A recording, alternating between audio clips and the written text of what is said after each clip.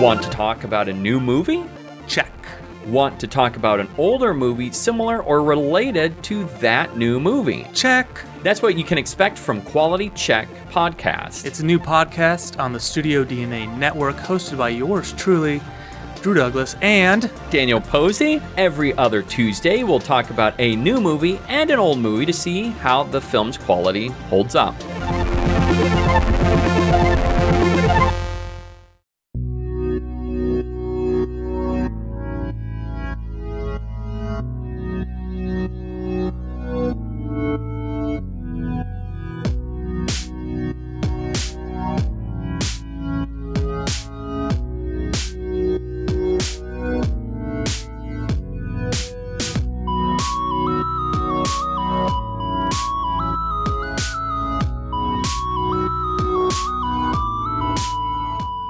Welcome, everybody, to episode 18 of Disney Plus Reviews. I'm one of your co-hosts, Phil Sousa, and I'm here with my co-host, my good friend, and a weasel, dork, buttface, and scuzz bucket. It's Jack Altermat. You're not going to make it to your 8th birthday. Now walk home through the woods, crossing a train tracks. What? Flight of the Navigator. I did not understand this movie very well. I'd seen it a long time ago when I was probably a kid. And now I'm just like, what did I just watch? We're talking about 1986's Flight of the Navigator this week on Disney Plus Reviews. This is a Disney movie. It is on Disney Plus. You can watch this movie now, today. Yes. Right after you listen to this, or maybe watch it first and then come back Maybe and watch listen it, to this. hit mute on the movie and watch and listen to us talk about it while you watch it, like a little watch along on Yeah. Yeah. We might go a little faster than how the movie goes. I'm not saying we're going to go beat by beat on the movie, but you know what I mean. So a little history. I think we talked briefly about this in the last episode, but let me go through the rigmarole. So if you're just joining us for this podcast, we're an unofficial Disney Plus podcast. We enjoy reviewing the latest and sometimes not latest on Disney Plus, the most popular stuff, I guess, on Disney Plus. And this week we're talking about Flight of the Navigator. Yes, that one. The one that aired in 1986. There is talks of them actually rebooting, like to make like a new version of it, which I would believe. I think it's been talked about for 4 or 5 years, and in the last couple of years it seems to be ramping up. So we might see a remake of this in the next couple of years. 1986 for some of you listeners was before you were born. Some of you, it was when you were a kid, just like Jack and I. When this movie came out, I was 6 and Jack was 7. Yes. If it came out in the summer. And so kind of perfect age to go see this. The story of a boy who hits his head and realizes 8 years have passed while he hasn't aged a day, and that there is an alien spaceship that holds the truth to where he's been this whole time. And that's all I'm going to tell you. If you have not watched the movie, we are going to get into some spoilers and just kind of recap the entire movie. So maybe hit pause, go watch the movie, come back. Otherwise, if you don't mind being spoiled, we're going to go jump into that. But Jack, let's talk about what is your history with this movie? Did you see it in theaters? I remember this one. No, I did not watch it in theaters. I definitely watched it on home VHS, probably. And it's probably actually in the early 90s, maybe late 80s when I actually saw it on VHS. Right. It is one that, along with Escape from Witch Mountain, along with Something Wicked This Way Comes, along with all the other Disney things that came out that were live action, that weren't animated, you either were all bought in or you were like, well, I don't know about that, Yeah. And this was definitely one that it wasn't like I was like, oh, this is the best thing ever. But I knew that this was a little bit better than some of the other stuff that Disney put out that was live action. And the video, the CGI, I want to say CGI because they did use CGI on this. And honestly, for mid 80s, it's pretty cutting edge. And there's something they do late in the movie that is very funny to me when you had a technology that you didn't use much. Yeah. And then you get this technology and then you just keep hitting that button over and over again because you're like, we want to show off this technology. And then it's like the kid riding in the spaceship across the country several times for no apparent reason, like in this weird way, like this really odd. I don't understand it. Anyway, I'm looking up when Terminator 2 came out. T2 was what, 92, I think. Okay. I could be wrong on that. I think it's 92.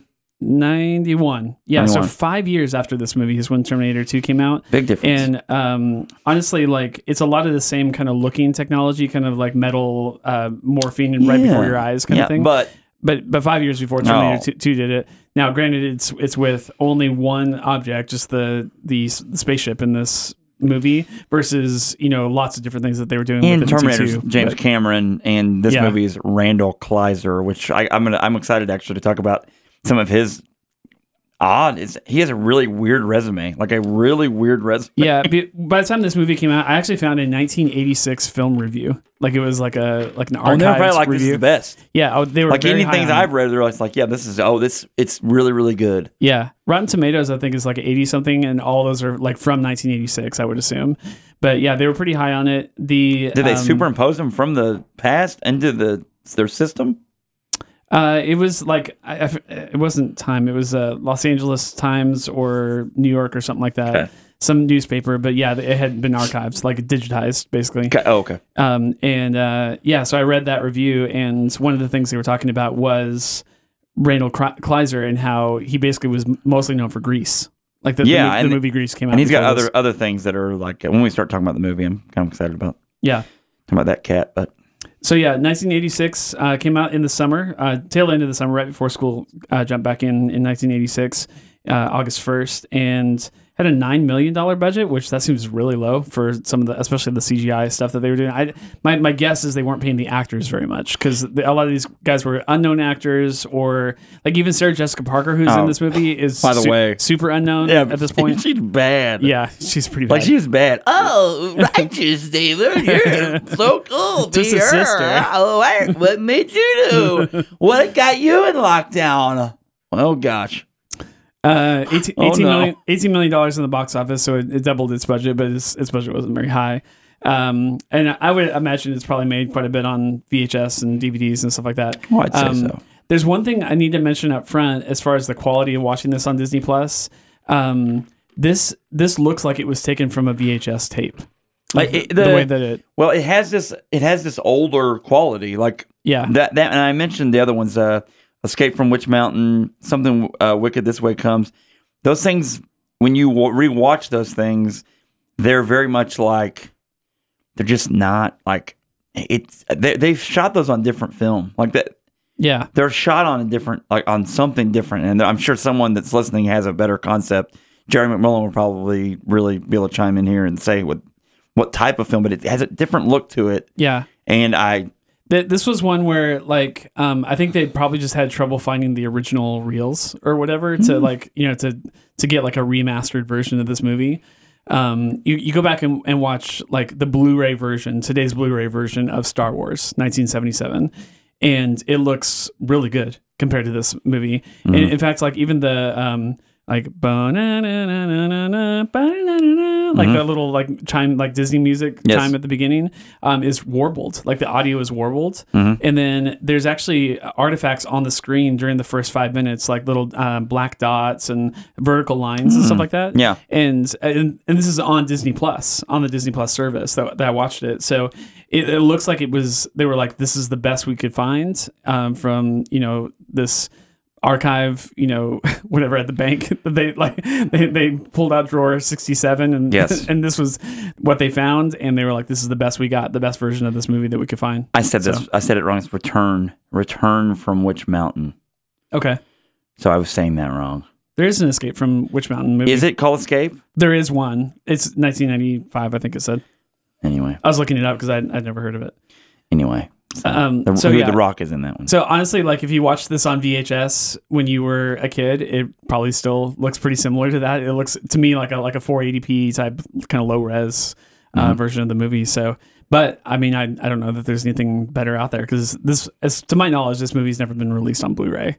It's just older format. So, anyways, give me your just kind of overall thoughts on the movie, and then we'll kind of go beat by beat and go through the plot. It's a movie that has some really good aspects of it, because they're doing some cutting edge things technology wise with CGI. If you've ever listened to me talk on audio, like on podcasts or anything like that, and I remember talking about like child actors in movies, like I struggle I struggled with my.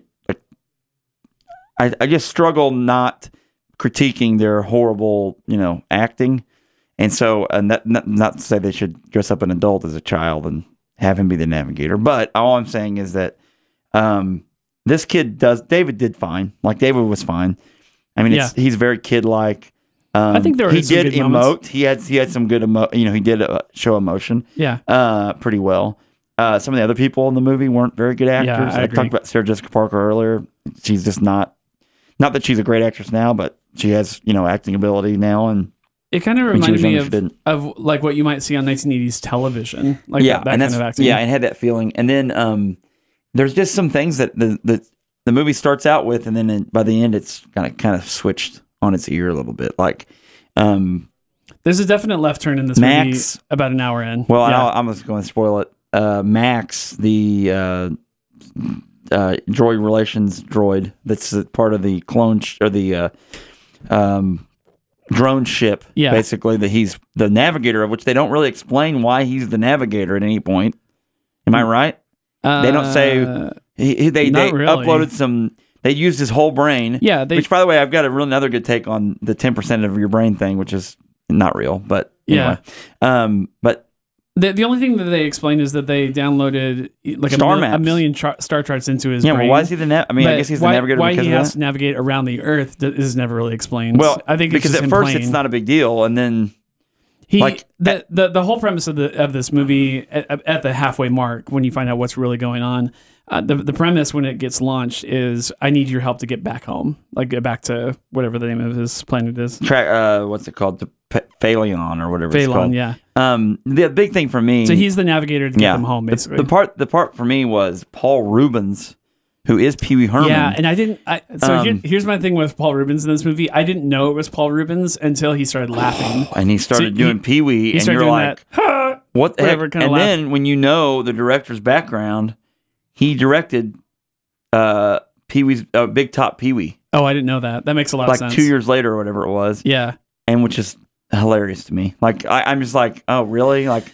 and Paul Rubens was a big time comedian at the time. He was huge at the time. And so it's kind of like, oh, this is a big get, but now it seems so dated. Yeah, it would literally be like if they were like, and here's Max Headroom. Woo. Yeah. Yeah, it's not. Why? It's not like Jim Carrey. We wrote this movie in the '90s and we got Jim Carrey. It's like, well, Jim Carrey's still relevant today. Yeah. Paul Rubens is not. And, well, to the point of actually, he's more stigma than he is anything else when you really think about Paul Rubens. But that was the character, he went from being a robot, which I kind of liked that because it was like, kind of like the robot on, you ever play the game Portal? Oh, yeah. It's kind of like that robot on Portal. Mm-hmm. And so I was like, that's kind of cool, actually.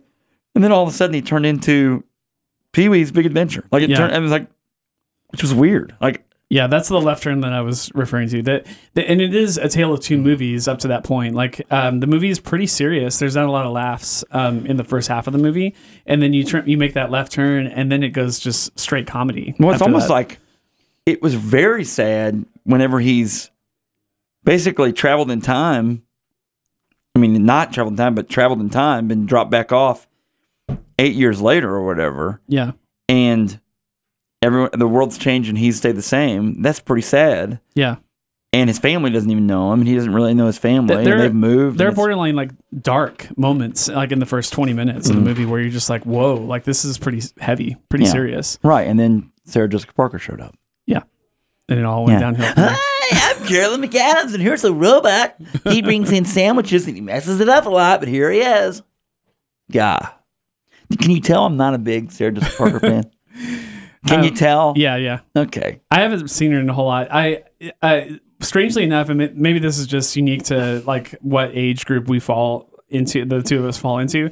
But when I started seeing Sarah Jessica Parker in like big time roles, even before Sex and the City, like the stuff that she was in, whatever, I was like, oh, that's the girl from Flight of the Navigator. Like I would always refer back to that movie because that was literally the first time I'd ever seen her in a movie. And then now it's like I don't think even people even know she was in this movie. Well, I'll tell you this: she's in Footloose in 1984, right? As a cool high school kid. She's kind of a background character, right? But she's like the friend of the girl that's the main character. Yeah. And, cool kid. And then she's in this movie and she's like totally rad. Like 80s girl, like really, really weird. Anyway, the girl that went to see Twisted Sister in concert. Yeah, and has pink hair. Purple hair. Why do you have purple hair? The only other movie that she'd done besides Footloose before this movie was Girls Just Want to Have Fun, and I think she did have more of a central role in that. And of course, she had done some television shows. She's in an entire season of a show, 3-2-1 or something like that. But anyway, she was, definitely an unknown actress at this point. She was 20 when she shot this film, which I'll get into some of the age differences between the two, her and David, which I think has kind of got some creepy moments, but really weird stuff. But she was definitely not a known actor. Paul Rubens, the opposite. He was very well known. But that was about it, right? Like the rest of the cast, even like the main character, David, I don't think probably anyone had ever seen him in a movie before. No. He had been in 2 or 3 other things, but in smaller roles. I think even just a voice part in a movie before this. But, and honestly, he's one of those 80s child actors that could never escape that. Like he was in, I think 2 or 3 other movies after this one. So 2 or 3 before, 2 or 3 after, and then basically disappeared off the face of the planet. Howard Hesseman is Dr. Faraday, and he is 2 things. He's from Head of the Class. Before that, he's from WKRP in Cincinnati. And so he, whenever this movie came out, he was a hot ticket. Okay. This was a big get for them, I would say. Okay. Just because of that. The Mom, I'd seen The Mom in some things before. Is it Helen Freeman? Yes. Veronica Cartwright. Yeah. And so she's been in a lot of stuff since then and beyond. But anyway.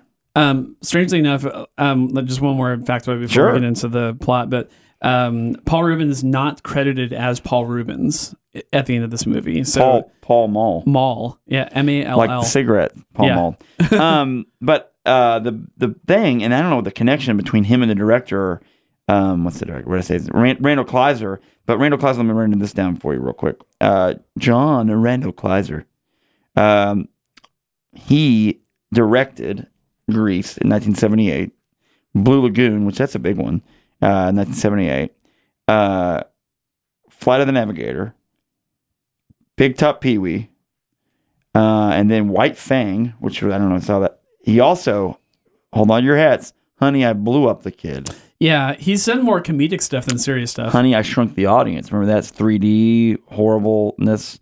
That's a ride at Disneyland. I think. And then Red Riding Hood in 2006, and that's about it. It's about it. Yeah. And then a made-for-TV thing called Return to the Blue Lagoon. So good times. The soundtrack is Alan Silvestri, and I honestly think the soundtrack is one of the best things about it. Really this movie. is. It's really You're good. Right. The music is very eerie. This movie immediately would have been at the time compared to previous films like Close Encounters or E.T. came out like a year or 2 before this. And I think for me at least, it's right up there with those scores. I think the music in this is actually really, really good. And I was surprised how much of the music I remembered. I hadn't seen this movie in 25 years probably.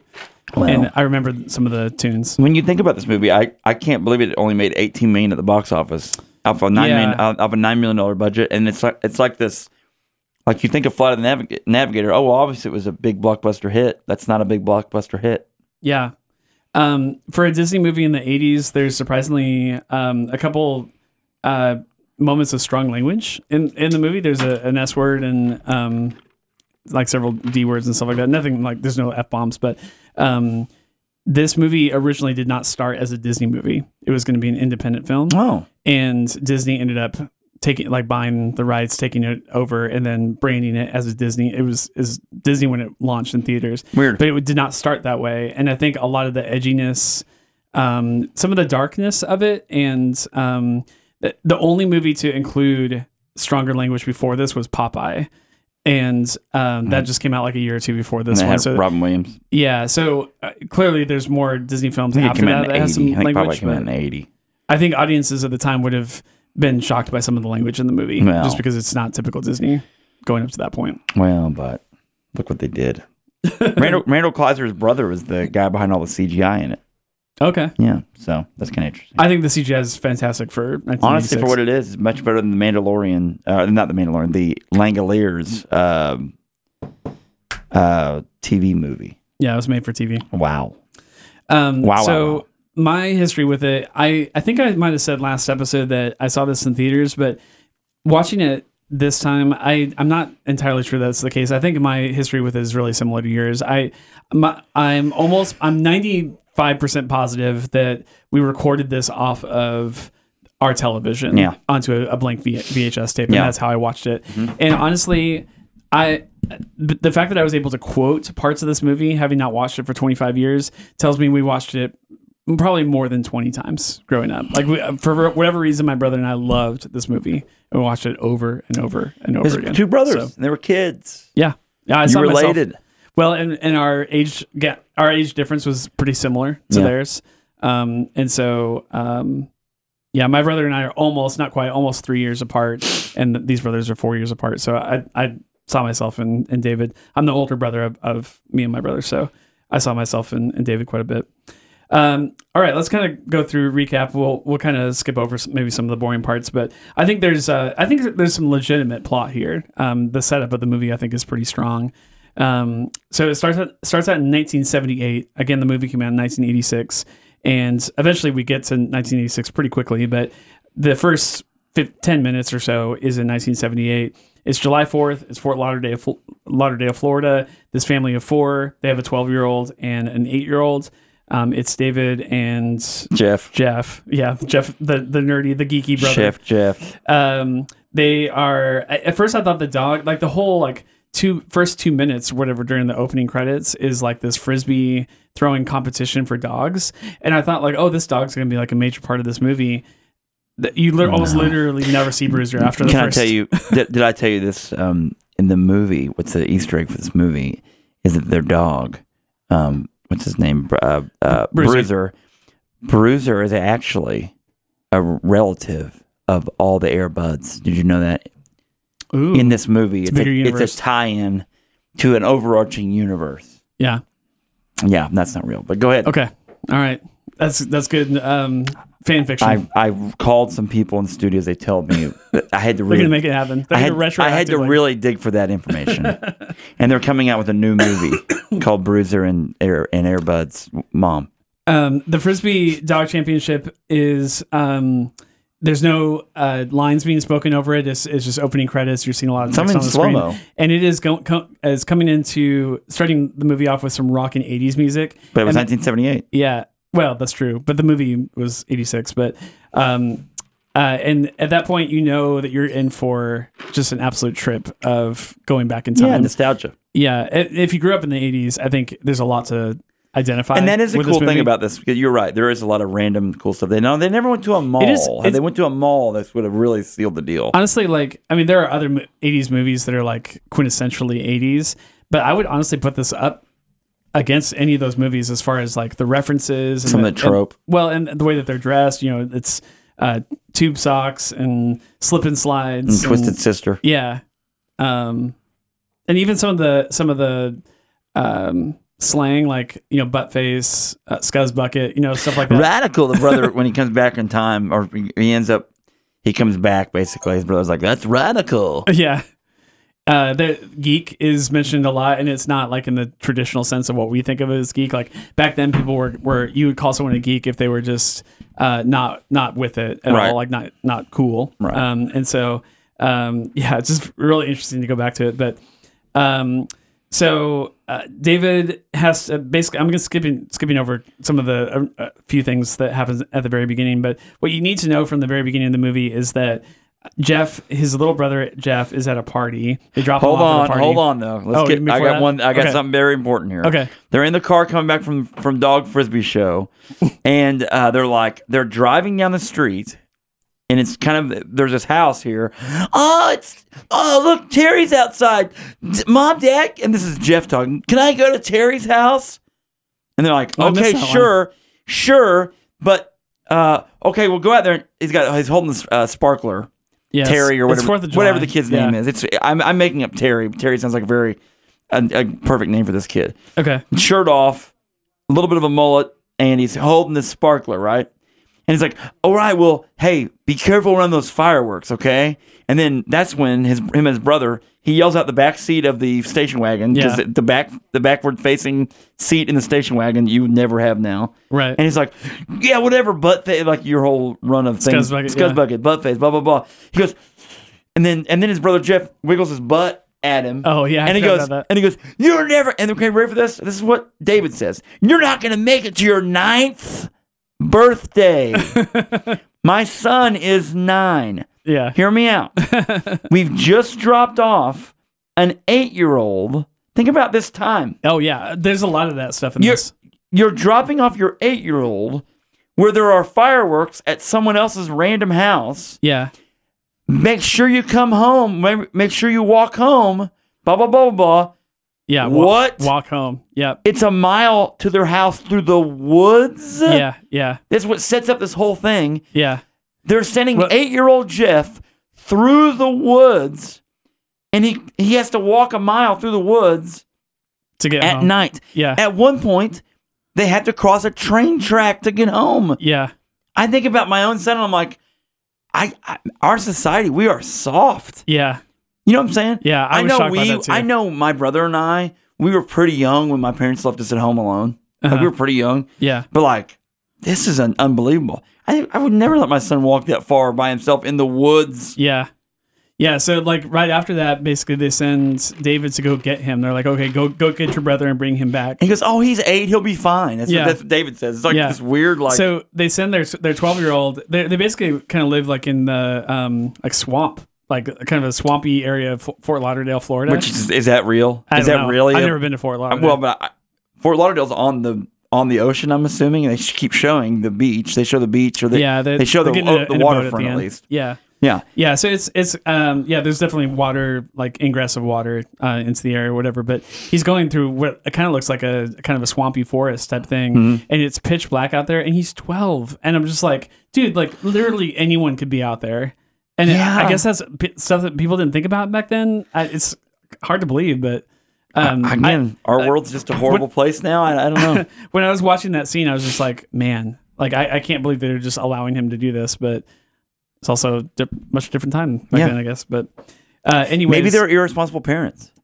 Maybe the whole Yeah. the moral here is how irresponsible they really are. yeah, I don't know. Anyway, could be. sorry. I wanted to rant about that a little bit. Yeah, 'cause no, it's like, I was going are to you say. kidding me? If you Like, didn't say something, I was going to say something about it. I think So- by that age, you can just like, why? Like, how's that possible? So, So, anyways, he gets Jeff, and then they start walking back home, and no, he doesn't Jeff get Jeff. actually- They walk through the woods, and Jeff jumps out of a tree at him. oh, that's right, yeah. Jeff was already on his he way. scares him. He was already on his way home, and Jeff jumped out of a tree. Yeah. So, anyways, Jeff takes off, and then David basically slips down this ravine, Into this like a little hole, yeah. a little hill, whatever. Hits his head, and I guess gets knocked out. He kind of assuming he goes unconscious at that point. When he wakes up, 8 years have passed. So the very first thing he does is, of course, go back to. He thinks it's just been a couple hours. So he goes back to his house.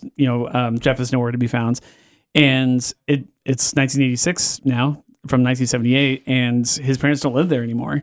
And there's kind of this weird, like, creepy scene where he goes and he's like, "Mom, where's my mom?" Like Like some older lady. yeah. And they're like being really nice to him. And They really were nice. like allowing him to come into their house and start he walking just around. starts coming in their house. But and it gets even creepier from there. They're like, "Hey, what's your name?" Whatever, and he's like just kind of slumped on the stairs, crying, like. And they end up taking him down to the precinct, and they're asking him what his name is, and they find this missing persons report from 1978, 8 years ago, and he's like, "Yeah, this is his description," and he's wearing the same clothes. He's the same age, like he looks exactly the same as this kid that disappeared 8 years ago. He hasn't aged a day. And at this point I'm like, this is pretty cool. Yeah, like absolutely. Everything I remembered from this movie, from watching this movie in the 80s and in the 90s, was the second half of this movie. I had no memory of the first half. I didn't even remember that the main character disappears for 8 years and that everyone has grown up besides him. That's a pretty crucial part of the plot of this movie and the end of the movie. Yeah. And I just blanked out on all of that. That tells you everything that you need to know about why I watched this movie when I was a kid. Yeah. I couldn't care less about the setup, Holes. the premise. Yeah, I just wanted to see Paul Rubens. Yeah. Gosh. Paul Rubens. So that's kind of what happens. I did think it was kind of funny that his parents, it's only been 8 years, but now his parents look like grandparents now. Like they have like gray hair and receding hairlines. They did some weird stuff. They took mom's hair and like matted it down and switched it way back. Yeah. Like you said, dad's hairline was like makeup up to make it look like he's balder. Yeah. Because that actor doesn't look that old. Like he's in other 80s Yeah. movies, that actor is, and he doesn't look that old. So yeah. it's really weird. It looks like they aged like 15 years. And I've seen some reviews of like, like the emotional strain of losing their son 8 years ago, like really aged them. They read into it that much. Like people really read into this that much that they felt like they needed to explain that away. Yeah. Yeah. Oh gosh. Okay. Well, whatever.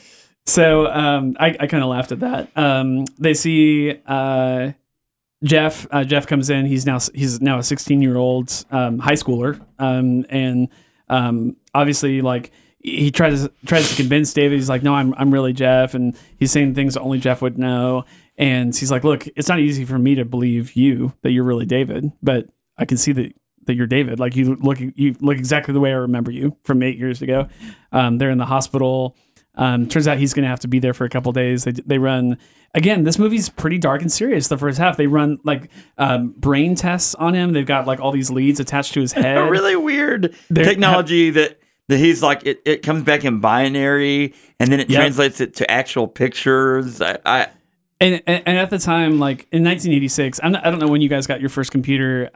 We were one of the first people. 93 probably, 94 maybe. Our family it was a long time. My dad was super into like technology and like he had to have the latest and greatest, and so we were probably one of the first people on our block that ever had a personal computer. But I feel like we maybe got one like a year or two after this. Like computers were not known quantities. Well, because at the time. they only did particular things, and if you didn't do those particular things, then there was no real point of having it. Yeah. Yeah, and this isn't like Microsoft Windows time. This is like before Tetris. Command prompt text. Before Tetris, you wouldn't even really want a computer then. It's before Tetris. Who cares, right? Yeah, exactly. So Couldn't even play Minesweep. So yeah, they're kind of just talking to each other and kind of helping each other out. As this is happening, and I've skipped over a few scenes, I'm just kind of trying to talk about it all at once.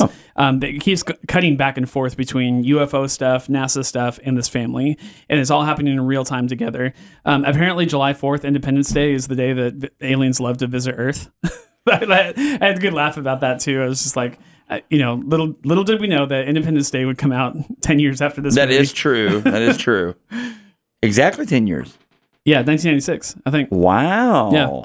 That's interesting. Also on Independence Day, the aliens visited them, and they have this UFO. I think the UFO in general, I think, is really cool. Like I even watching it now, the mystery around it and how cool it looks. Like it kind of looks like this clamshell thing. It's like you're not your typical, especially for 1980s. Like we thought flying saucers were literally flying saucers that look like frisbees. Or there'd be something that would look like a ship. There'd be an actual front to it, an actual back to it, and this thing's more fluid looking. Yeah, So. And it's very, it's almost, I don't think this is the way you meant it, but like it's very liquid. It's very liquid metal. The way that it runs, and morphs and opens up. There's no door. There's no way in or out of this thing, but the door just like morphs.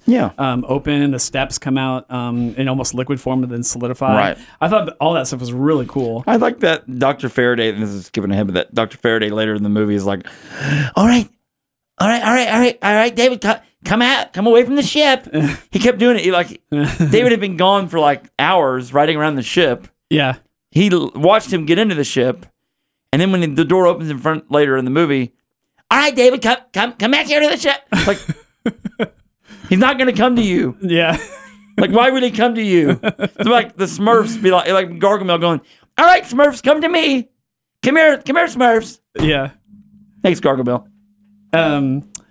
David is starting to hear voices in his head. They think he's completely off his rocker until he starts like with his brain, like without like telling anyone anything, starts draws a picture of the UFO, like the same UFO that they've been studying that no one knows about, and certainly this kid couldn't possibly know anything about.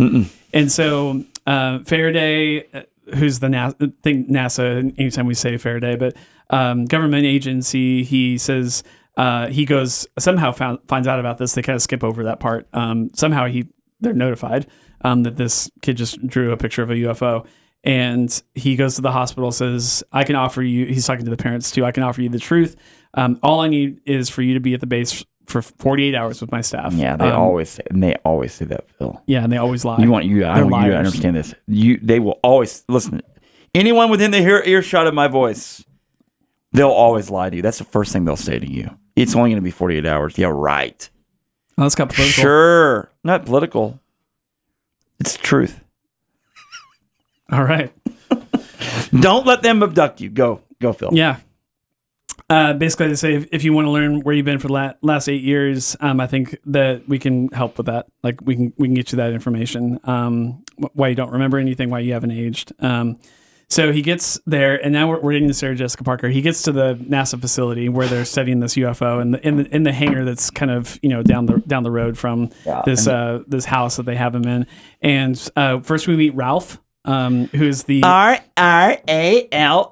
robotic assistant labor facilitator. Yeah, Ralph. He's basically the mail robot, like MAIL, the mail. No. He delivers the mail, and he's so ridiculous. And then here's Sarah Jessica Parker, who's equally as ridiculous. So yeah, I remember her. Like 25 years later, I still remember her in this role. I do. Like I must have, I don't know. For some reason, maybe I thought she was cute or something like that. But I remember. No, I mean she's a quintessential '80s actress. It's like, it's not that she's not, popular or known. It just I'm just annoyed sometimes by her. But as Jack described earlier, she has purple hair. She just came from a Twisted on the back, Twisted Sister just a little bit of purple hair. Yeah, and goes. David immediately takes a liking to her, and I don't think it's intended to be romantic, but there's some weird moments between the two. It's definitely Anakin Padme weird. It first is. Movie. That's a good comparison. David goes, what? Why do you have purple hair? She looks at him like, what are you talking about? And then she's like, literal, you watch it back, 4 or 5 seconds. Oh, and then she starts touching her hair, and she's like, I went to Twisted Sister. I saw Twisted Sister last night. And then David, of course, hilariously says, who's she? Because he's from 1978. Yeah, he doesn't know. He doesn't know who Dee Snider is. He has no idea. And she says, it's a he. Actually, several he's. Actually, it's a they. It's a they. And then he's like, okay. Whatever. He's never seen a music video before. She helps him turn on the TV. He makes a reference about the Bee Gees. He says, my mom took me to see the Bee Gees last year. And she doesn't really blink about that, but yeah. I don't know. There you go. Here at the NASA facility, they have better equipment. Obviously, they hook up to more sophisticated computers, more sophisticated like cables to his brain. Yes. More sophisticated Commodore 64s. The computers just immediately go on the fritz. I don't know if that's because he's closer to the UFO. They never really explain that. That's kind of what I thought. His mental abilities. Yeah, he has like a better reception to the UFO. I don't know. It's true. At this point, you don't even know that the UFO is a drone ship, like an unpiloted drone. You assume ship. there's aliens in it. Yeah, you think that there's someone that's hurt, maybe on the inside. They even make reference to that as like, there could be someone that needs medical attention, like an alien that needs medical attention on the inside. It turns out there's nobody in there. It's just basically a computer that's running this thing, which makes sense why the computers go on the fritz and all that kind of stuff. But they ask him, where have you been the last 8 years? He says, I don't know, but the screen actually answers for him, which I thought that was pretty cool. The screen says, in analysis mode on Phelan, which we don't understand at this moment, but we find out what that means later. They asked him Faraday actually immediately very quickly assumes what's going on here. And he gets right to the point. He says, what powered the craft that you were traveling in? Like he goes right to the because that's what they're after. Issue. That's what they want. Yeah. They always want that, Bill. Yeah, they sure do. Them. Continue. The screen goes crazy with alien language, like it's all kinds of stuff they don't understand. It's like Matrix language. It shows them a planet Phelan that is 560 light years away. It's uncharted space. They've never even gone that far with all their instruments, and it describes on screen that they traveled from there 560 light years to Earth in 2.2 hours, solar hours is what it says. And so they quickly determined that if, light speed theory is correct and Einstein knew what he was talking about and all that kind of stuff, that if he traveled there and back in 4.4 hours, 8 years would have passed on here. But because you're traveling faster than the speed of light, the people that are on that craft don't age. Right. And while everyone else ages around them. So, and they see Phelan, they see all the star charts and everything like that. Up to this point, I'm in. Like I'm like, this is cool. I like the setup. I like the fact that they're explaining why he's been gone, where he doesn't remember anything. It's only been 4.4 hours. And for him. I like that. I always like stuff like that. You went somewhere, now you've come back. Time has continued on, but it's the same for you. But everyone else has changed. Yeah, and time travel's fun. I remember Sarah Jessica Parker, like little snippets of scenes I remembered from 25 years ago, the last time I saw this movie. But all of the details of the plot, I have no memory of, and I think it's probably because I just didn't care when I was a kid. But no, and you don't. The sci-fi 40-year-old in me just loves all this Einsteinian theory of relativity, relativity and light speed and stuff like that. So I was in. I was like, this is pretty cool. I like this. I like where this is going. Then everything changes. It gets darker. Carolyn tells him he's not going to be there for just 48 hours. They lied. They lied. Yeah, you're not going to be here that long, dude. Cowabunga. She becomes kind of like the insider that is helping him kind of on his side. For him. Yeah. He whispers to her to go tell his parents that they're locking him up. He said, get my parents on the phone, get them here. They'll help me. And then it gets a little creepy. I wanted to mention this. And I remembered this scene from 25 years ago. There's a scene where she actually takes her hand and tucks his hair behind his ear for him, and kind of in a lovingly, kind of gesture, and then says, you're cute. Has a girl ever told you that before? Sarah Jessica Parker in this movie is 20 years old. And I didn't look up how old David was, but I believe he's probably pretty close to 12 in this movie. A 20-year-old is doing this to a 12-year-old. You're cute. Has a girl ever told you that before? So tucking his hair behind his ear. As a 40-year-old, especially of now a father, you're a father, I was super creeped out by this scene. Yeah. To me, it was a different time back then, but even then, I mean, I don't know why they have to do that. Why? Super weird. Yeah. And he's smiling. He's definitely enamored with her. They never. There's no affection from him to her at all, which thank God. Yeah, because if they did, yikes. Yeah, but it is so weird to go back and watch now. Yep. I mean, especially in just where we're at politically and just gender roles and everything. I just couldn't believe that they had that part in there, that scene in there. Anyway, the alien starts talking to him directly, like he's again hearing full sentences from the alien. He says, "Help me, come find me." He tells him to get inside Ralph, this transport robot, basically, who's conveniently empty with no mail in him at the moment. Ralph. David climbs in Ralph. Some more rock and 80s music plays. I say that tongue in cheek, but the music is legit. It was music that was, I'm sure, written by Alan Silvestri, but was written for this movie. But it feels like anything from the 80s that you would hear on the radio. Really, really good stuff. He gets transported to the UFO, goes into the UFO, and then what do you think about the interior and everything? There's no CGI here. It's all practical. That use of that set design for that spaceship. By the way, it's 45 minutes into the movie. We're halfway through the movie. We finally get to the UFO. Really good. Like the inside, awesome. Inside for me better than the outside. Oh yeah, because the inside looks like not human. This chair comes out of the floor, so it's kind of and it's able to kind of fit to him a little bit. Yeah, as best they could in 1986.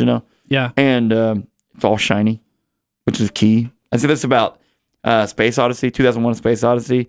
The key to Kubrick making that movie look futuristic, shiny. Yeah, and that's what they did with this. Yeah, make it shiny. Star Wars was cool because Star Wars makes things look aged. You know what I'm saying? Right. Makes their spaceships look aged. Yeah. This, though, is futuristic and shiny. Yeah. Yeah. So I liked it. I thought it was as soon as awesome. I saw the interior with all the different dials. Did this and not the win buttons something and for stuff, I set was like, design? Man, this is cool. Did this not It win? should have. Like honestly, like awards for set the design? way that they made that thing look like a truly alien craft was, I thought, impressive. Really impressive for that time. So, and again, it doesn't like, list any awards. all the Star Wars movies had come out at this point. You know, even Return of the Jedi was Yeah, 3 so years there's old. a really the hurdle, the watermark is really high. Like the bar is set very, very high. Yeah. For this movie to do anything good because it's a space movie, so you've got to doll it up somehow. But I thought that's one of the best part for me, probably. Yeah, I was impressed. I remember watching this as a kid, just being shocked. Even by the how it alien looked. thing, even the Max thing, before it turned into Yeah. Pee-wee's Playhouse, like literal, like Conky from Pee-wee's Playhouse. Like I was on board with that thing. I thought that thing was cool. Yeah. Like I was like, this is neat. Yeah. Keep it a robot. Okay, whatever. And then it was like, why they need to do that? Yeah. Like literally, I don't think it helped. I don't think it helped the movie. Yeah, and honestly, I think watching David walk into the thing and seeing, I think acting wise, he does pretty good for the most of the movie. The shock and awe in his face, I think, transfers to the audience really well. Yeah. In this moment, Yeah. like you can see that he truly is amazed and drawn to this unbelievable thing that he's never seen before. Right. And keep in mind, like, people had televisions, of course, but personal computers and like anything that's real techie, like we have, computers in our pockets now, like that, none of that existed back then. So like what this kid would literally have never seen anything close to this anywhere. I mean, and I love how he looks as he walks. He's walking in. Inside the ship, there's an internal wall of the ship that is the wall. And then it becomes a screen. Yeah. And shows things on the screen, right? Yeah, everything morphs. And in a Star Wars world, in a Star Trek world, but the kid, you're right, the kid does a really good job of acting like any of us would have in 1986 to be like, what does that do? Like, I can't believe that. Like, yeah, how's this even working? Yeah. I remember in 1988, we won this prize, this little bitty miniature television set, like a little TV that was like a handheld TV, and it just had an antenna on it. And if you were in the city or around Springfield, you could get stations on it. It was in color. Oh, cool. And it was color. And so I remember seeing that thinking, this is unbelievable. I can't believe we own this. Mm-hmm. And two, it works and blah, blah, it's color TV, right? And this is Sony, by the way. and compared to that, like this is the Flight of the Navigator inside of the ship is unbelievable. So yeah, the kid did a good job of showing emotion. Yeah, I think this movie kind of took a little bit of turn from that conversation. I think this movie does a really good job of kind of that child fantasy fulfillment. Yes. Especially, I think, I don't know, maybe this isn't true. If you're a girl listening to this and you were captivated in the same way, write the show and let us know. But I almost feel like boys in particular would see the aspect of like this. He's going to fly a UFO, like he's going to fly a spaceship. Yes, is really enticing. I think to every boy in that position would be like, yes, let's do this. And so I think they do a pretty good job of that payoff. But we don't know everything that's going on. There's been little teases and hints, but what we do know is he says, "Sit down, navigator." Like you said, the chair comes up from nothing out of the floor. And he says, "You have the information I require to complete my mission." He's talking very computer, and like he's speaking like a computer would speak. Your brain has been programmed with all the appropriate star charts. You are the navigator. You are the navigator. And then at this point, word's gotten out that like the ship is moving and morphing, and a door appeared and steps appeared, and this kid got in there. The door is still open, by the way, and everyone descends on this hangar. Like everyone's running. The security, NASA security, Faraday, lots of guns, lots and lots of guns, and David freaks out. Obviously he already doesn't trust these guys. The NASA guys are kind of posed as the bad guys, so to speak. They're not truly bad, but like they're definitely the threat to him at this point. And so he freaks out and he says, "Get us out of here." And one of the one single word line that I remembered so much from this movie is compliance. He says compliance so many times in this movie, and I remember actually saying compliance a lot as a kid, like playing with my brother and stuff like that. It would we remembered compliance. So he goes compliance, whatever, and the UFO basically shoots the doors open with like some kind of electric lightning strike. Current that can take it over and make it work. Yeah. Exits the hangar. I thought the visuals looked pretty good. And actually the ship itself kind of shape shifts, like just changes right before your eyes. Yeah. And then he says, what, where would you like to go? He's like, I don't care. Just take me 20 miles from here. And he takes them 20 miles straight up, which is really cool. They hit literal space, like outer space, breaks the atmosphere, everything. And he's floating in the middle of the ship. I thought all this looked so cool. I was so in at this point. I thought it all looked great. At one point, he says, "No, take me back down." So they go back down. It stops, like hovers, like 2 feet above the ground, or exactly where they left. Then it kind of morphs into this like bullet arrow. Yeah, shape. What he did say level. He said they were not level 3, but I'm trying to think of the name, the wordage he uses. Anyway, this is a level. What does a level 1 be like? And then it morphs into that pointy shaped front end ship. Yeah. Yeah, it was super cool. Yeah, looks like Padme's ship from Phantom Menace. Yeah, it does actually. Yeah.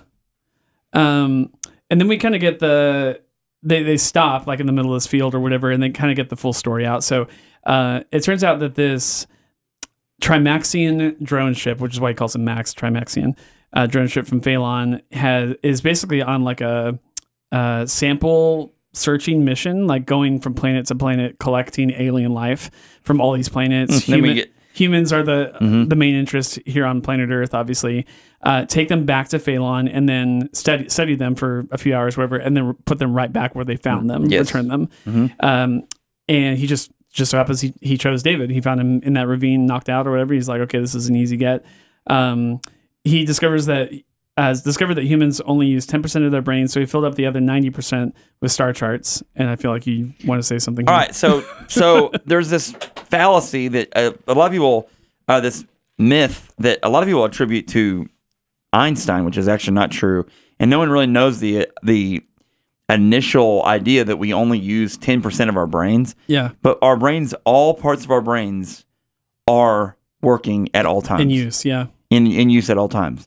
Now, if you're saying it's not all filled up with memories or thoughts or trivia facts about Pokemon Go, then yeah, right. Could it's be not right. all filled up with files of blah blah, but it's like all the things in our brain, like our brain is being used. Like if that weren't the case, if you're someone who believes in, let's say you believed in evolution, well, eventually, or natural selection or whatever, your brain would eventually get rid of the parts it doesn't use. Like it's, you know what I'm saying? Like our appendix aren't really things that are used as much. And actually, that's even been proven a little bit false because our bodies still do use our appendix in some way. But anyway, like it would eventually just get rid of those parts of your brain if it didn't use it. And it's like this movie is one thing that's attributed, not saying solely, because there are other things. The movie Limitless, remember this? Oh yeah. 20% was in that movie. They talk about 20%. I've heard 20% more than I've heard 10. The 10% though, I vividly remember 10% because I remember thinking when I was younger, man, it would be awesome to be so smart that I could use more than 10% of my brain.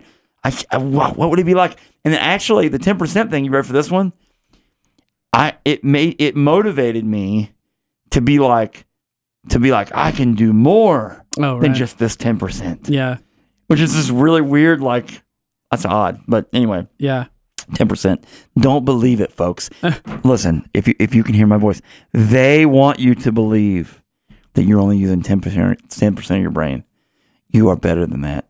You listening to me right now? Yes, you. Yep, you. Surely you're at least using, 11 or 12%. Back to you, Phil. Thank you. Back to you in the studio. But yeah, they definitely kind of play it off as like you're only using 10% of your C drive on your computer. That's essentially what it is. Like you have much more RAM space, much more memory you can put in there. We have got all kinds of things we can put in there. So I'm going to fill up the rest of your C drive with star charts, basically. And fill it up to 100%, which you think would cook his brain more than anything. But at any rate, they just kind of gloss over that. And then he complains about he's later on when they want to time travel. Yeah. Which is possible, which is crazy. Right. You're too fragile. You couldn't handle it. Can't handle it. But we'll fill your brain up with star charts. 90% of your brain, star charts. Yeah. whatever. Yeah, you can't think too hard about this movie for sure. It is a kids movie. It turns out that was a very lucky thing that happened, that he downloaded all of his star charts into David's brain, because when he tries to attempt to return David to Earth 4.4 hours later, he crashes into electrical towers, which basically fries his charts on the ship. It's very convenient. And so he needs the charts in David's brain to get back home.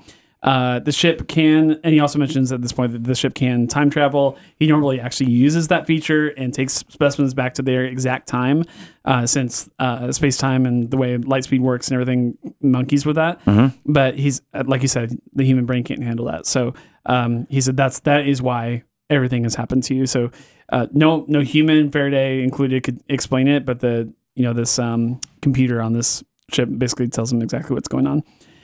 Then he shows him all these other specimens, which I kind of forgot about this. I remember the little baby one, the Puckmarin, that he ends up taking a liking to. The rest of them.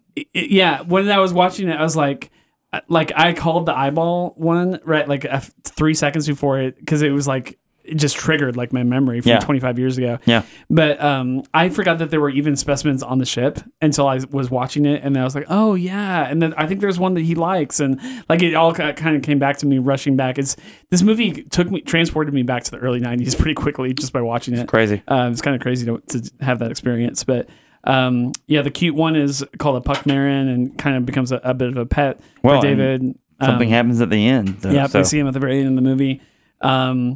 And it's really the only one that they give. That the Puckmarin's going to be special because it's the only one that has a backstory. Like he tells a little bit about all of them. Like, oh, I found him on this planet, but that one's nasty. Don't touch him. But the Puckmarin, he's like, yeah, his planet was destroyed by a comet, and it's like it's very sad and emotional. So he has no place for me to send him to. Yeah, he's homeless. He's this cute little homeless thing. He costs $60 to adopt, though. Yeah, pick him up at your local pet store and have him spayed and neutered. So they and then he says, okay, well, let's do this. Like, I want you to be able to get back to your home planet of Phelan. So you got everything you need is in my brain. So how do we do this? He says, well, simple. I'm just gonna scan your brain for 3 seconds and I'll have all of it, and this will all be over. I'll take you back to your parents. And so here it goes. He performs a mind transfer. Here it goes. And at this point, the movie takes a hard, and I mean a hard left turn. Continue. I'm going to tell you why it takes a left turn. It gets really, really silly. At this point, I think it was maybe right before this, he's trying to teach Max how to laugh, and he hasn't done the mind transfer left, and so he's like, ha, ha, ha, ha, ha, ha, ha. Where I was like, is that Paul Rubens? And wait a minute. Then it becomes very clear that it's Paul Rubens after the mind transfer. So, so he gets all of the star charts out of Max's brain during the mind transfer, but he also gets all of his human emotions for some reason, and that's never explained. And he basically becomes human-like, and childlike. Really, like, keep in mind he's basically sucking up all the emotions and thoughts of a 12-year-old boy, and so he's acting. From this point on, the robot is basically, we've never really talked about it. Kind of looks like a Star Warsian kind of eyeball robot. Yes. Is basically a 12-year-old child for the rest of the film. Yes. And it goes and not just crazy after this. Not just any 12-year-old child. A certain 12-year-old child named Pee Wee Herman. Yes. Paul Rubens, or Paul Mall, as he's credited. They might as well have played this music. That's right. It's Pee Wee's Playhouse. And the movie goes from being kind of a unique idea with a very chromium-looking, beautiful feel to now Paul Rubens is inserted into the movie, and it's time for him to take over. Once you let Paul in, guys, there's no getting out of there. There's no getting him out of there. So, by the way, I feel like most of the commercials for this movie were from like this last 25 minutes of the movie, but it literally is the last. I think it's maybe the last 20 minutes of the movie. But I don't know why they did that. Robot. Like, I look at it from a now standpoint, and you're like, I don't know. Did you like it? The change when you were little? You remember watching this and going, that was cool whenever he changed. He got emotions. I remember as a kid watching this thinking it was hilarious. Oh, yeah. I would. It doesn't hold up. Even at the time, I've been like, wait, what? What happened? But have you ever seen the movie Short Circuit? Short Circuit is about this robot, and that's another movie he's I love. like, but he's kind of whimsical comedy like that too, and that's basically what they're like segued this into Short Circuit basically. Yeah, but I can't remember if Short Circuit came out before or after. But like they're basically like the kid David had to explain things to the robot, to Max, before Pee-wee, right? Well then, and then that way, Max's character could be this very antiseptic, very sterile character that David had to add the seasoning to, salt and pepper, right? Right. Well, then they're like, you know what? Let's just make a Monte Cristo sandwich with the robot Maximilian, and we're gonna he's gonna take over now. Whoa! This can't be happening. I think I've gotten some stuff out of your head that has nothing to do with navigating this ship. You sound just like a human. You sound like Paul Rubens. No! That dumb dog will never learn to catch a Frisbee, you are an inferior species. You dumb dork. Butt face. Scuzz bucket. Oh my gosh! So, and it's 20 minutes of that for the whole rest of the film. Yeah, and then you have that, and the other thing that happens is they go on their journey because they get out away from the bad guys, quote unquote. Who, by the way, the military helicopters are like news helicopters chasing them around. They rented 3 helicopters from some guy for this movie. Yeah. Like I expected it to be like military-looking helicopters following them around. Yeah. It's and then the scientists from NASA. Well, when you think about the budget, the $9 million is all they Well, had to here's spend. Faraday, the scientist from NASA. At one point, the ship takes off. They end up figuring out where they're at because he's stopped to go to the bathroom in this field with these cows, right? Yeah, yeah. And he basically is like, Faraday's like, okay, there they are. We found them where they're at. Which, how they track them, I don't know. But he's like, the helicopter's coming. They're hovering. And then all of a sudden, the ship takes off, like the spacecraft takes off. And Faraday goes, well, can you follow him? You're a NASA scientist. You know how fast helicopters travel, and this thing can travel at the speed of light. Yeah. Answer your own question. Yeah. The helicopter guy's like, I can't even see him. Can you follow him? Yeah. Anyway, again, kid movie. Yeah, it is very kid Has crazy to at be. this point. Did you watch this with Miller? Did Miller see this? No, he wasn't up this morning when I was watching it. I'd be very interested to see his take He on wouldn't have watched the it. last 20 He minutes would get of it. tired of it. I think he'd probably get tired of that. So he even. would think that the last 20 minutes would be just too stupid. Yeah, he wouldn't like it. Yeah. But yet then apparently Jeff, the 8-year-old, is more mature than my son. He can walk a mile through the woods over train tracks to get home. Yeah. Through the swamp. I think the only thing that's really interesting, I kind of wonder if this movie if that character wasn't voiced by Paul Rubens, what our take would be on it. Because the premise, I just wanted it to be the robot. Yeah, the premise of it is not terrible. Like that a computer doesn't know how to handle human emotions like that. I'm not opposed to that as a premise for an idea. But the way that they took it and the way it's just so distinctly Paul Rubens. Pee-wee was a character. Paul Rubens was a character in things before that. Yeah. And it makes me laugh to think, like, Pee-wee was a character. But yeah, Pee-wee's Playhouse started in like 81 or something like that. Well, or it was before 86, or it was around the same time. Yeah. But why did they decide to have that? Like, wouldn't have everyone known? That would be like being, I'm trying to think of a good example. Like, I said Max Headroom earlier, if you guys don't know who that is. But like, I'm trying to think of another 80s like character or even a 90s character. Like, if you had Urkel come on and like Jaleel White comes on and does the voice of Jaleel White for the robot, you'd be like, why is Urkel in this now? Let me throw out a different name that I think has more like permanent resonance because it's hard. You have to think of someone that wasn't just popular in a single decade. What if it was Robin Williams? That'd be fine. I can handle that. Yeah. But Pee-wee is very 80s, like yeah, and at the time they're not thinking that. At the time they're thinking Pee-wee is big money. We've got Pee-wee. Hey, we got Pee-wee in this movie. Yeah, and now we're like, ugh, we got Pee-wee in this movie. Yeah, ugh. I would be fascinated. Robin Williams would be fine. It's too late now since he's passed, but like I would love to see a Robin Williams remake. like where he's the voice of that. Even now, like if Robin was still with us, I think that would be. I would love to hear him as that. If you had to do that, if you had to do that with the character, you could have just kept it robotic. Yeah, and had the robot talking about things, and that would have been funny too, because then that would have been like Commander Data on Star Trek. Yeah, talking about human things. Yeah, exactly. You know what I'm saying? Yeah. Anyway. Actually, this premise has been done on Star Trek. Oh yeah, Next Generation, where Data gets Data's like, always human looking for emotions. Data's always trying to get emotions. Okay, gotcha. And then at some point he gets emotions, and then it spoiler alert. He doesn't really want them. Like it's like it ends up not being a thing. Like it's not as. But it doesn't go silly like this. But his brother Lore is involved, and we're not really talking about Star Trek. But so he takes all of his emotions. It does go silly, but it's not this silly. Yeah, including anger. And so at one point, David calls Max a geek or whatever, and he does not like that. And he reacts basically the same way that Jeff would. And so he says, fine. He's like, if you're so smart, you fly it. And so he takes him up into space, again, 20 miles up or whatever, and just lets the spaceship free fall. And at that point, David has like 2 minutes, and they're saying 19 seconds till impact, whatever. Like it's going down, and it's going to be bad. And he's just going to let them basically incinerate or like implode the Earth or whatever.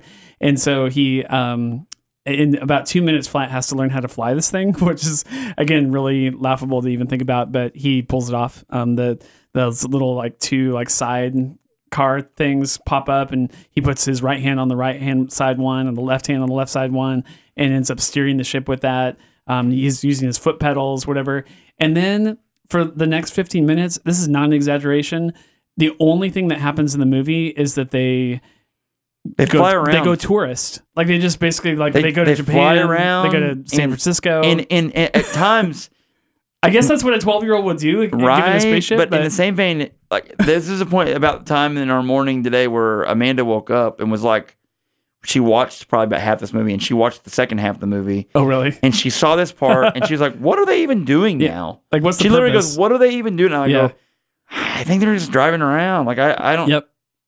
It's weird. Yeah, Like, that's exactly it. And it was one of those where they're like, I literally think, and I said this earlier in the episode. They went like, cruising, basically. Yeah, but I said this earlier in the episode, like where it's like, look what we can do with this technology. We've got CGI. We've got the inside of this thing. Watch us do it now. It'd be like on Avatar, them riding around on the creatures and the green people moving around, like not doing anything for 15 minutes. Yeah. Like no story. There's absolutely no story in the they're just the last 20 showing minutes. you the technology. It'd be like bullet time for 15 minutes on the Matrix. Yeah. And just like why? Yeah, everything that we said about the plot up to this point is done. Like there is no more plot except for the very last decision that Max makes. He wants to go David home. He wants to go home. Yeah, there's this scene where they're getting close to Fort Lauderdale. I think that probably the best part of this last 20 minutes is that David is, you keep in mind, a 12-year-old. He has no idea how to, even if he was in Fort Lauderdale, he still wouldn't have any idea how to find his parents' house, especially their new house. Yeah. And so he has no idea how to even get home. But like he says, I got a D in geography. He's like, I literally don't even know where Florida is. If he showed me a map of the world, I couldn't point to Florida, which is hard to believe. But and so they're basically, you're led to believe that the reason why they're cruising around the planet is because they're literally just spinning the globe, just trying to find Florida. And so, yeah, probably the most interesting encounter is this one here. I'll play a little bit of a clip where they go to they're in Florida. Oh my! And they stop at this gas station. Big Al's Gator. Yeah, and Hey, Blimbo! Oink! Too many Twinkies! And so like there's big guy, they're making fun of his weight, and he owns like the Bait and Worms tackle shop or whatever in like a very stereotypical deep South Florida kind of gas station. Florida man. That's basically the whole point of the scene is that he borrows change, steals his change, basically goes to make a collect call, which I didn't even think you needed money to make a collect call. Anyway, he makes a collect call and calls his mom and dad, and they say, okay, we're going to shoot up some fireworks so that we can help you find our house and get you home. Shoot up some fireworks. So there's not much else to say from this point. I'm fast forwarding through like honestly most of that 20-minute section because it's mostly just played off for laughs. Like at one point they fly over like this convertible car of like stereotypical 80s teenagers, and they're like, you know, and Max is like, hey, were those geeks, David? He's like, yep, those were geeks, Max. Like there's literally no purpose for any of this. It's just they basically said, Paul, you've got 20 minutes to be Pee-wee in this movie and just go crazy. There's no script. You just do whatever you want and say whatever you want, and we'll record it. And that is 20 minutes of the movie. I really thought that all of this deep, heavy plot about time travel and you know, being abducted and, you know, being displaced from your family for 8 years, and the emotion of like, you know, do I even know this family anymore? And I don't even know where they live, and I'm an alien. There's all these different things that they could have taken it, like feeling like an alien on your own planet because the world has changed without you. Yes, you know, like there are so many deep places that this movie could have gone, and this is where they decided to take it. So crazy. There's one funny line that I kind of laughed at where he says, Max actually tells David, he says, I got to get my creatures back to their planets. You know, we gotta cut this road trip short. They're so hungry they could eat a zigzag. And David says, what's a zigzag? And he says, kind of like a hippo, but with feathers. And I kind of chuckled at that reference. But it's so like blip blorp. It's so much for kids. So it is all for kids. We'll kind of wrap this up pretty quickly. Basically, in a nutshell, what happens is they get all the way home. NASA is there waiting for them with the parents, kind of almost holding them hostage. It's kind of creepy, some of the stuff that happens, but and they're waiting for him so that they can basically take him right back to the facility. They said, you know, hey, you know, if I come out of this ship and go into their custody, I'm never going to see my family again. I'm just going to be locked up for the next 20 years. And so, and then Max says, but if you go back in time with me, you could be vaporized. And he says, I have to take that chance. Let's do it. And so he goes right back into the ship, ditches his family, ditches Hold on, NASA. Let me show you some acting out of okay, do it. Out of Mr. What's his face from Head of the Class. Here's some acting. Okay, do it. Let me get you some really good acting here. Let me just show you. And this is in the spirit of, I always forget his name, Howard Hesseman. Okay. From WKRP in Cincinnati as Dr. Louis Faraday. Okay. David, step off the ship. David, step down from the ship. No, David, come away from the ship, David. David stares. David, come off the ship. Scene. So, what lines am I supposed to say this? We only have one line for you. It's get off the ship. That's all. And the family. Just say that over and over It's again. literally the whole crowd and Howard Hesseman. And David looks around and looks back at Max and says basically what you said. No, this isn't my home. Yeah. Come here, David. Off the ship. Down the stairs. Up. Come to us. We're safe. We're friends. We've not done anything wrong. We didn't lock you up for 2 days and then tell you we're going to lock you up more. That scene. Then they go back in time. It's a kind of Willy Wonka and the Chocolate Factory-esque, where they kind of go through this like lightning. It's like not even a real place. Like it's supposed to simulate time travel, I think. Yeah. But it's like Max goes like red, like he's like blood red in his eyeball area or whatever. And they end up, eyeball area.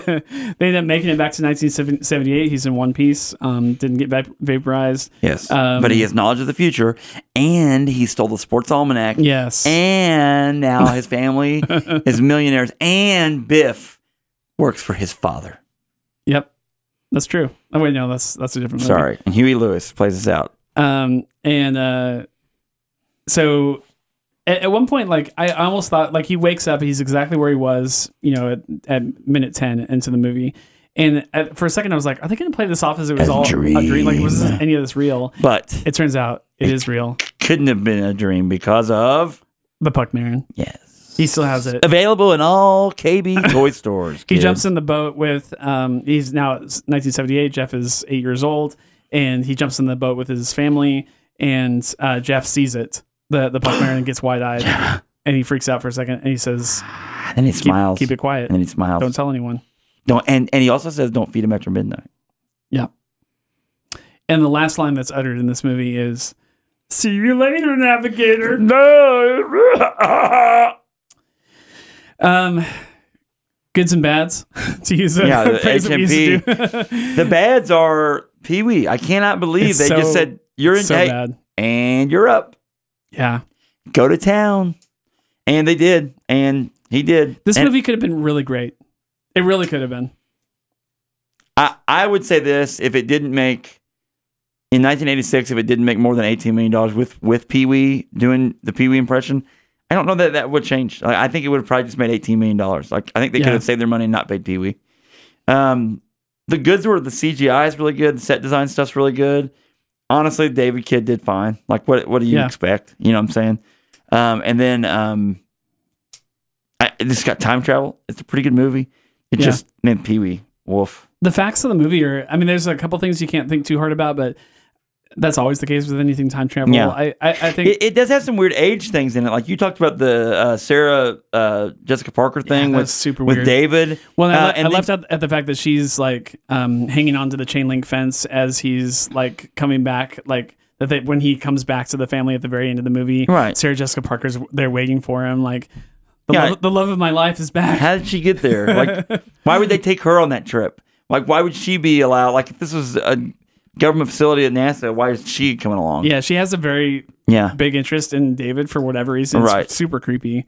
Given their age difference. But yes. And then the 8-year-old allowed to just wander around the countryside through the woods. Like, I'm just like, yeah, there's some dated stuff. that's weird. Like that. So that kind of stuff. But then, Pee-wee. for a movie that's called Flight of the Navigator, I really thought that they were going to let him actually navigate like into space or do something other than literally just take a cruise. Why is he the around navigator? planet. Because he has the maps downloaded in his brain? Like he really doesn't even leave the surface of the planet except for 2 times, and both times are just for seconds. Like he's only in space for like a few seconds. It's Weird. super weird. Well, other than the fact that we didn't know it, we didn't get to watch it, but he did go at light speed to 2.2 hours to fail. He just wasn't awake for it or doesn't remember. Yeah, but also, I was super in on this movie until like the 50-minute mark or whatever. That's and me. then at that point it just completely unraveled for me. So I couldn't believe it. I did like the ending. I liked that he decided that 1986 is not his real home and he doesn't belong there and he wanted to go back to 1978. But now let's thought talk that was a about good way to time end it. travel. Is that timeline still going? Was it a totally different version of himself? Did he actually go back in time to the timeline? Did that fix the timeline we just saw? A lot of questions to be answered. Thanks, Doctor Strange. I think that they probably, honestly, they may address that in the remake. I wouldn't be surprised at all, given our current fascination with that kind of stuff. As long as I get Dr. Faraday, that's all I care about. So anyway, so that's that. That's Flight of the Navigator. It is. I'm glad I watched it just for nostalgia alone, and the 80s references are awesome in this movie. So if you grew up with this movie and you haven't seen it in 20 years, I'd say go ahead and watch it. I'd recommend it. If the last 20 minutes of it sound like garbage to you, just turn it off. Yeah. Like 50 minutes in. They're doing a spin-off show it's a YouTube only, just on YouTube. It's a little short show called Faraday, and it's about the background of Dr. Faraday. And I would love to see that. He just walks around telling people to get off the ship. Step this way from the ship. Sorry, guys. I know I'm annoying. I like to beat a dead horse. I've never seen a dead horse that I didn't want to beat. Yeah. And I beat that dead horse big time. I've accused you of that several times. And Faraday definitely is that dead horse now. All right. Moving along. What else have you been watching on Disney Plus? I started watching 30 minutes of Rocketeer this morning. Yeah. And then I watched the new Clone Wars, so it's good. Okay, I've not seen episode 3 yet. It's good. I may just watch It's it good. back to back. Your thought to us just do 2 episodes at once, smart. I just think there's not enough to talk about with a Well, single episode. I legitimately think that these episodes would just be 25 minutes long. Like, Yeah. you know what I'm saying? If you really want to do it, like, we just need to talk for 25 minutes about Clone Wars. And I'd be okay with that, but I think it's more interesting to the audience to maybe listen to a cohesive plot, like so. not just half of a plot Right. one week and then the other half the next week. But it's good.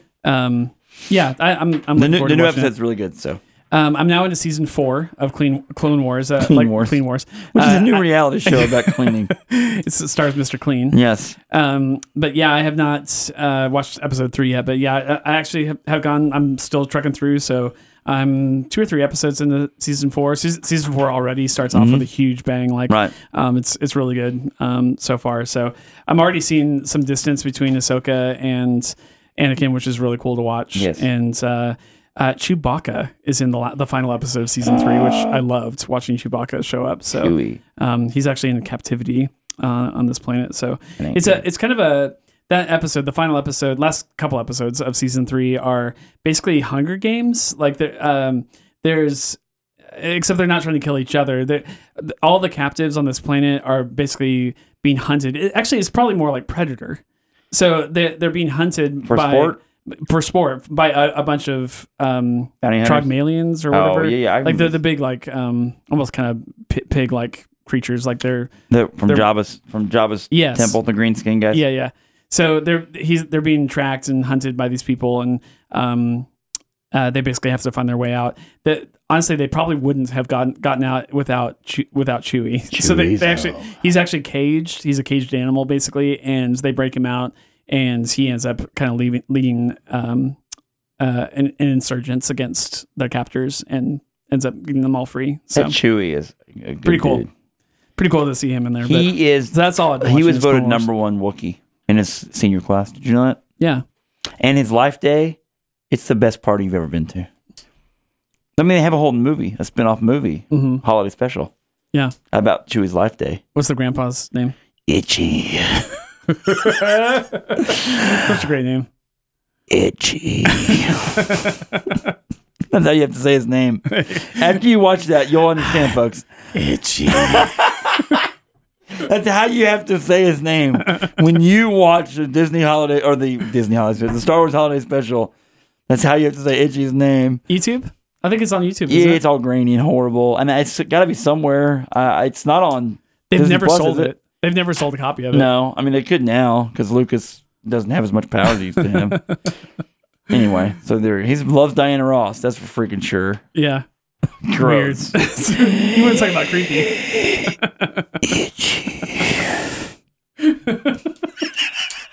That might be my favorite part of this episode. Not any better than Faraday. My Faraday rant. Itchy. The voice of Itchy should have been the voice of Max. Itchy. Navigator. You're the navigator. All right. I think that wraps it up for this episode. It's been a crazy episode. What a crazy movie. Next week, we'll be back with more Clone Wars. We will discuss episodes 3 and 4 of the final 7th season of Clone Wars next week for you. So go ahead and watch both of those episodes. If you haven't already seen 3, watch 3 and 4 before next week. And then after that, we might actually go back to The Rocketeer, since you already watched the first 30 minutes. Let's figure one out here. You said, and I'm going to go get some behind the scenes. Sure. I'm not going to give numbers or anything, but our biggest downloaded episode so far has been the High School Musical, the musical series show. Yeah. Episode. So we've got to dig in and find what's that next little diamond in the rough. What's the next pearl we can find to rip out of that clam's shell? If you want to go for the same demographic, we could do that brand new like original movie that's coming out in 2 weeks. Which is? I knew you were going to ask me that. I can't remember what it's called. It's like a teen drama movie, but it's being written for Disney Plus. Like it's coming straight to Disney Plus. Well, we may just do that. Now I will say this about we also have Comic-Con coming up. So we also have Comic-Con to think about as well. So. Oh yeah. If we mentioned that last week, but it's worth mentioning every week until it happens. But we are at Planet Comic-Con in Kansas City on the 22nd at 2:30 p.m. And my plan is to come see us. Try to. I've already got I called him this week. Brandon Routh, Superman from Batman or from Superman Returns from Batman Returns. Superman Returns. I tried to get him on the show, and he told me no, right to my face. So he won't be coming on. Just so you know, Phil. Okay. Brandon Routh's not going to be coming on. Thanks for trying. Yeah, I appreciate it. I called his agent, and his agent said, "Who are you?" Stargirl. Stargirl from Disney Plus is a tender and offbeat coming-of-age story based on the critically acclaimed New York Times best-selling young adult novel. That tells you everything you need to know about the mood of this movie. About an unassuming high schooler who finds himself inexplicably drawn to a free-spirited new girl whose unconventional ways change how they see themselves and their world.